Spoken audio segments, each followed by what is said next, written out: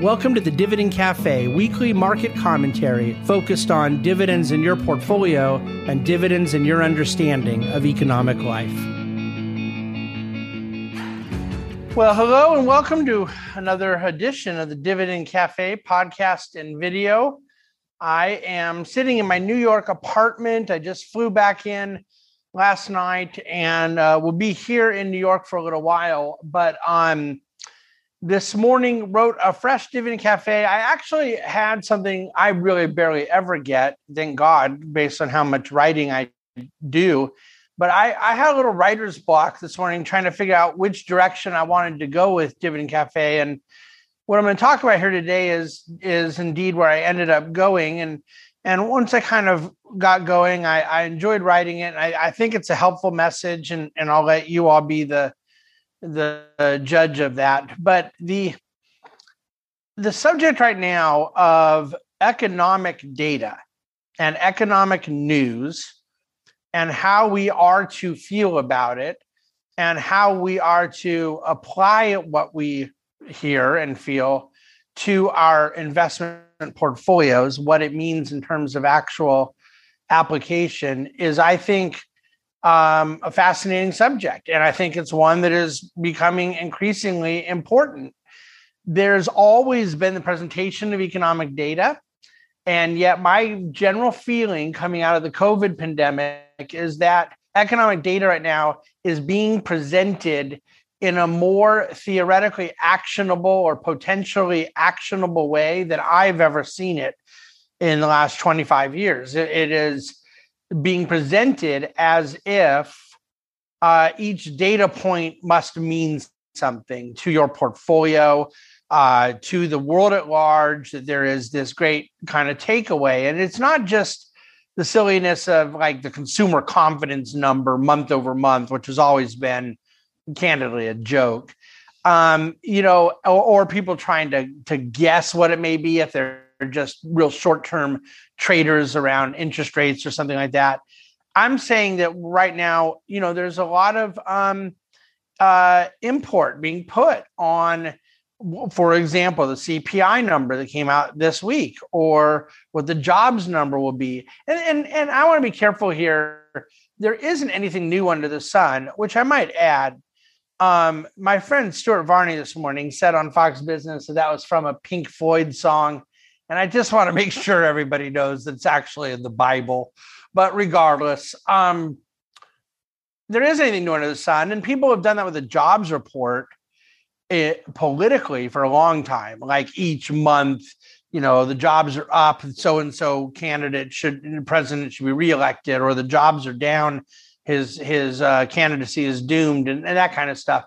And that's also been pretty equally silly as well, other than when you get obviously into trends and sustainable periods of either robust job creation that has a profound political impact, or deteriorating job health, which obviously generally can and will lead to political implication. But I'm saying the month-to-month movement short term.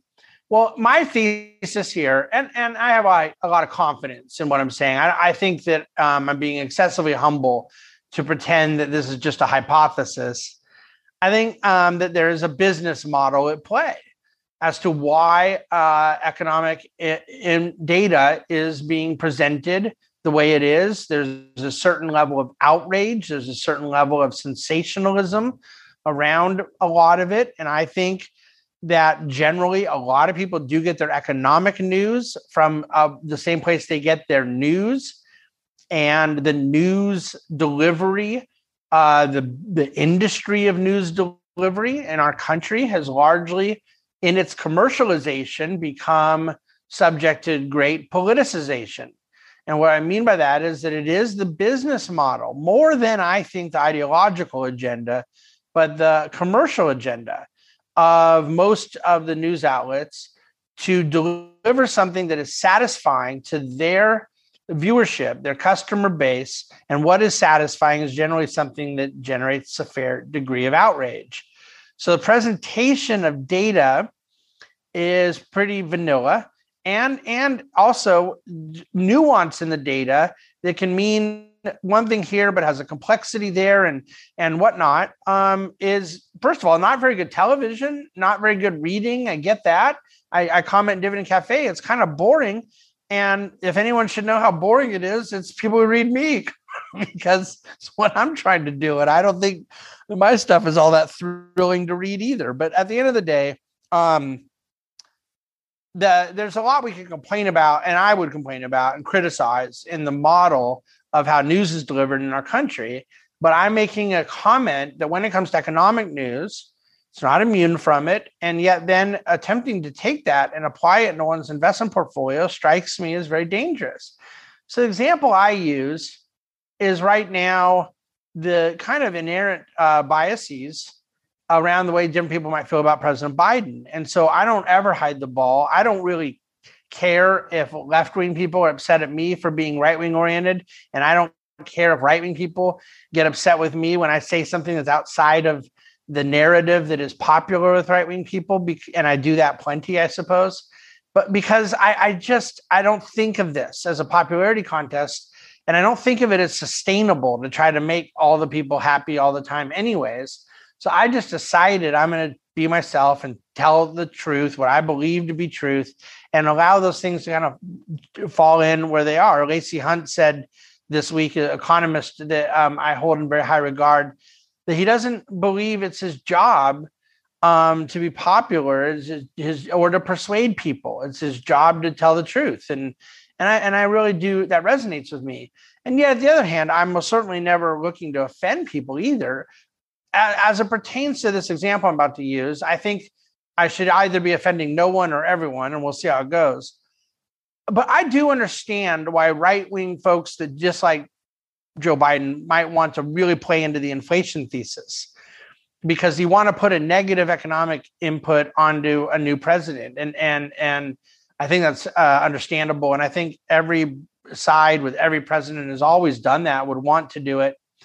But I think it's entirely consistent for me to say that while I disagree with the argument that many are making about the inflation thesis, I can understand why some are making it.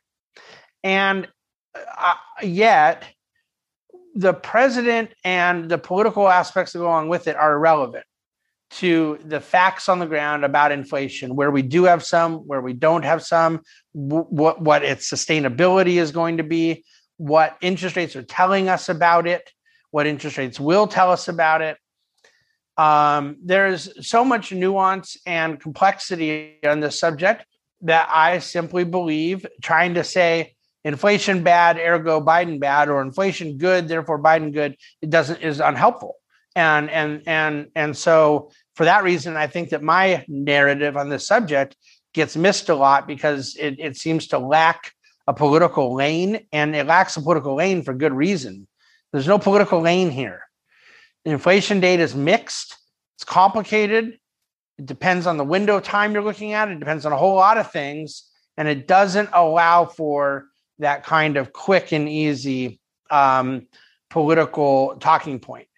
And then on the other side of it, just as I'm quite confident that a lot of people on the right are using inflation data because of their desires around implicating President Biden, I think you look to the government subsidy, the federal government subsidy that was extended in first quarter of this year, all the way through September, and what the implications of that have been in unfilled job openings and extending some of that unemployment. And it's almost impossible for me to believe that anyone on the left who's defending that policy could really believe what they're saying. And yet I get why one would want to defend, the candidate that they may like or what have you. And so my point is simply, one can do a little bit more objective of a job in parsing out the realities of inflation, of unemployment, of job policy. Things like taxes, I recognize are a bit different because we do have different opinions on those things. And there are different studies as to what the impact may be over time. And there are different beliefs about the social aims of taxation and whatnot. I have all very well set opinions on these subjects, I assure you. But my point is that there is, room to disagree within that. But what there isn't room to do is formulate a defense of a policy because you like the candidate who presented it, or to present a condemnation of that data because you don't like the candidate. And I think we have a lot of that going on right now. What I mean in the inflation side is very simple, by the way.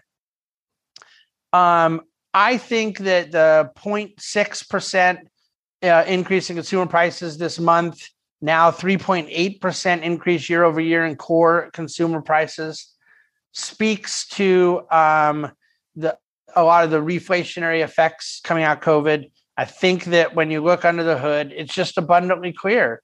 7% increases in used cars, 12% increases in airfare, massive increases in the cost of renting cars. These are COVID-sensitive dynamics and that are at least very plausibly able to be classified as transitory.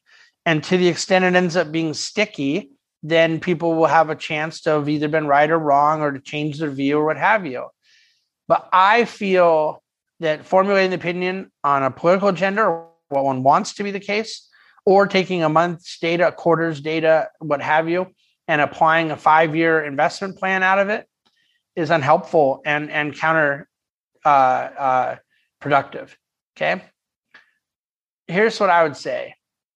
The bond yield was at 1.85% in March, and people started to scream about inflation. And I thought that 1.85 on a 10-year bond yield was pretty darn low if I was supposed to be worried about 4, 5, 6% inflation. Now, the argument could have been, yeah, it's 1.85 now, but it's going to 4% or something. And people are free to make that argument. Now we're at 1.45%. And for all I know, the 10-year does go back to 2%. 2% will not strike me as inflationary. But going from 1.85 to 1.45, as all this inflation-oriented data has been coming out, I do believe is trillions of dollars of economic actors voting against inflation. And I don't know how anyone can interpret it any other way than that. Now, it could be wrong. Generally, the bond market has not been, and it can change, and things always can change. So I'm saying this with a very authentic amount of humility. I don't know where it will go, and I believe we have an investment policy that is very well positioned to take advantage of either direction in inflation and deflation, in economic growth and economic stagnation, so forth and so on. So we're going to talk more about debt next week. I want to be able to unpack why I think at the heart of the matter in all of these subjects is the realities of debt, not just governmentally, but in the corporate economy and in the household sector, and what it means for good and what it means for bad. And I think that getting into that a little bit with more nuance, with more objectivity, and more depth is going to be helpful. And I intend to do it from my business model, which is one of conflict-free advice giving. There isn't an investment product or service under the sun I can't incorporate if I wanted to. I incorporate what I believe in. Our team of advisors incorporates what we believe in. Because we're full-blown legal fiduciaries. I don't know how it gets more conflict-free than that. What I do know is that whether it's news outlets or product salesmen or doom and gloomers, everyone's got a business model out there delivering the news.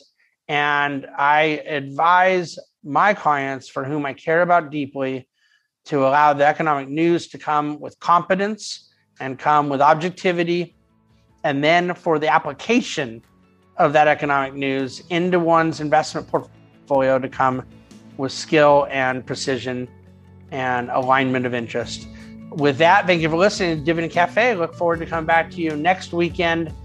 Please subscribe if you haven't, forward this around, all the things. I'll leave it there. Thanks for listening to Dividend Cafe. The Bahnsen Group is a group of investment professionals registered with Hightower Securities, LLC, member FINRA and SIPC, and with Hightower Advisors, LLC, a registered investment advisor with the SEC.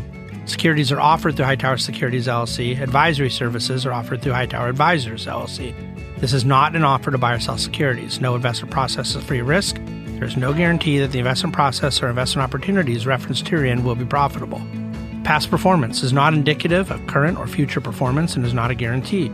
The investment opportunities referenced herein may not be suitable for all investors. All data and information referenced herein are from sources believed to be reliable. Any opinions, news, research, analyses, prices, or other information contained in this research is provided as general market commentary and does not constitute investment advice. The Bahnsen Group and Hightower shall not in any way be liable for claims and make no expressed or implied representations or warranties as to the accuracy or completeness of the data and other information, or for statements or errors contained in or omissions from the obtained data and information referenced herein. The data and information are provided as of the date referenced. Such data and information are subject to change without notice.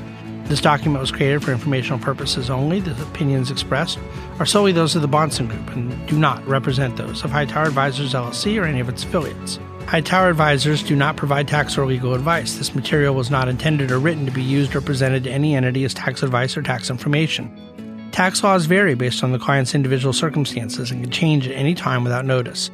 Clients are urged to consult their tax or legal advisor for any related questions.